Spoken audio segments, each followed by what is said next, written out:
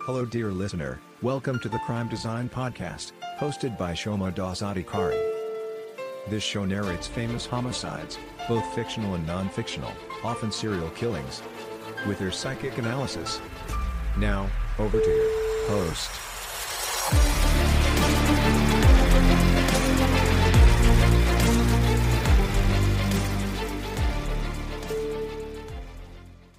Welcome, my dear listener, I hope you are doing fine. As always, I am good too. Before starting with this episode, I want to assure that you have listened to the previous episode. If not, please do so. Also, for bonus content, do not forget to visit my website, that is mentioned in the show's description. So today, we are going to analyze Charles Whitman's mental state, or the psyche. Remember? We talked about a suicide note that Charles wrote. The note is a very important element to analyze Whitman's crime. Now, my dear listener, I am going to quote some lines from his suicide note. I don't really understand myself these days. I am supposed to be an average, reasonable and intelligent young man. However, lately, I have been a victim of many unusual and irrational thoughts. I talked to a doctor once, and tried to convey to him my fears that I felt overwhelming impulses. Since then I have been fighting my mental turmoil alone, to no avail. Whitman continued talking about her wife. I don't want her to have to face the embarrassment my actions would surely cause her. I truly do not consider this world worth living in, and am prepared to die. And I do not want to leave her to suffer alone in it. Similar reasons provoked me to take my mother's life. In addition to his wife and mother, Whitman killed 14 people in cold blood and wounded 31 others that day. Most of the casualties occurred in the first 20 minutes. Before the shooting, U.S. police had no policies in place for responding to an attack by what is known today as an active shooter, and the event led to an overhaul of police procedures. Special weapons and tactics or SWAT teams were formed nationwide, and these have swooped into action in the many similar atrocities that have taken place in the decades since 1966. So Whitman was the reason why SWAT was created. Now, my dear listener, we need to move our attention to Charles Whitman's autopsy. This autopsy was not a normal autopsy, because Whitman himself requested something in his suicide note, and, I quote him, "After my death, I wish that an autopsy would be performed on me, to see if there is any visible physical disorder." By physical disorder, my dear listener, he meant neurological disorder. Although the initial autopsy was inconclusive about the role of the tumor in the shooting, a follow-up investigation by a group of scientists under a commission requested by Governor John Connally, showed it could have played a part in the events of that day. I quote a line from that report. The highly malignant brain tumor, conceivably, could have contributed to his inability to control his emotions and actions.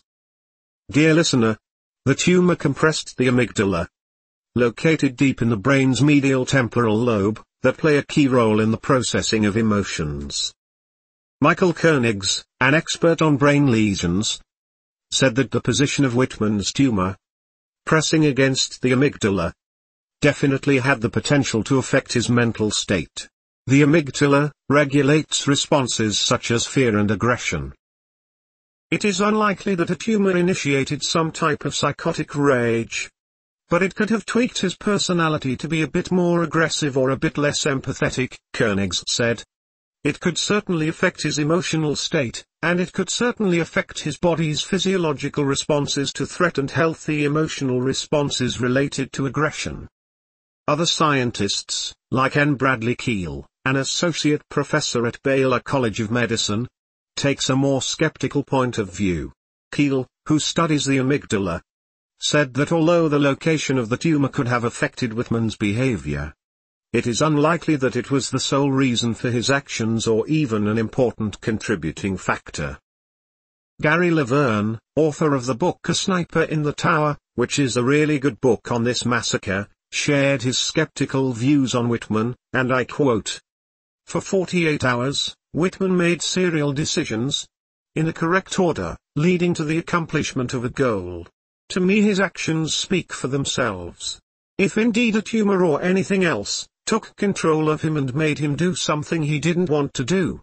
When did this seizure of sorts start?" Laverne hypothesized that Whitman's violence was largely due to discontent with his situation and resentment towards his family, and after further research, said he even doubts the existence of the tumor. David E. Gilman, a scientist who studies the intersection between neuroscience and law, presented his views, and I quote, "What does it mean when somebody's brain changes? This really challenges us to think about criminality in a different way, because you don't choose your genetics. You don't choose your childhood experiences, your family of origin, your neighborhood. You don't choose any of this stuff. And yet this is the stuff, your genetics plus your experiences, makes you who you are." My dear listener, this brings us to a point where things become more confusing and raises few questions.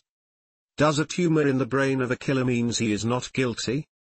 Does this tumor in Whitman's brain, if at all, changes public's perception of him? Can our society ever forgive this man for what he did on account of his tumor? Dear listener, I hope you will definitely think over these questions. I think it's necessary for the law agencies to redefine and continuously update the interaction of a killer's biology and his crimes. So with this, my dear listener, I leave you now, and as they say in the land of radio, stay tuned.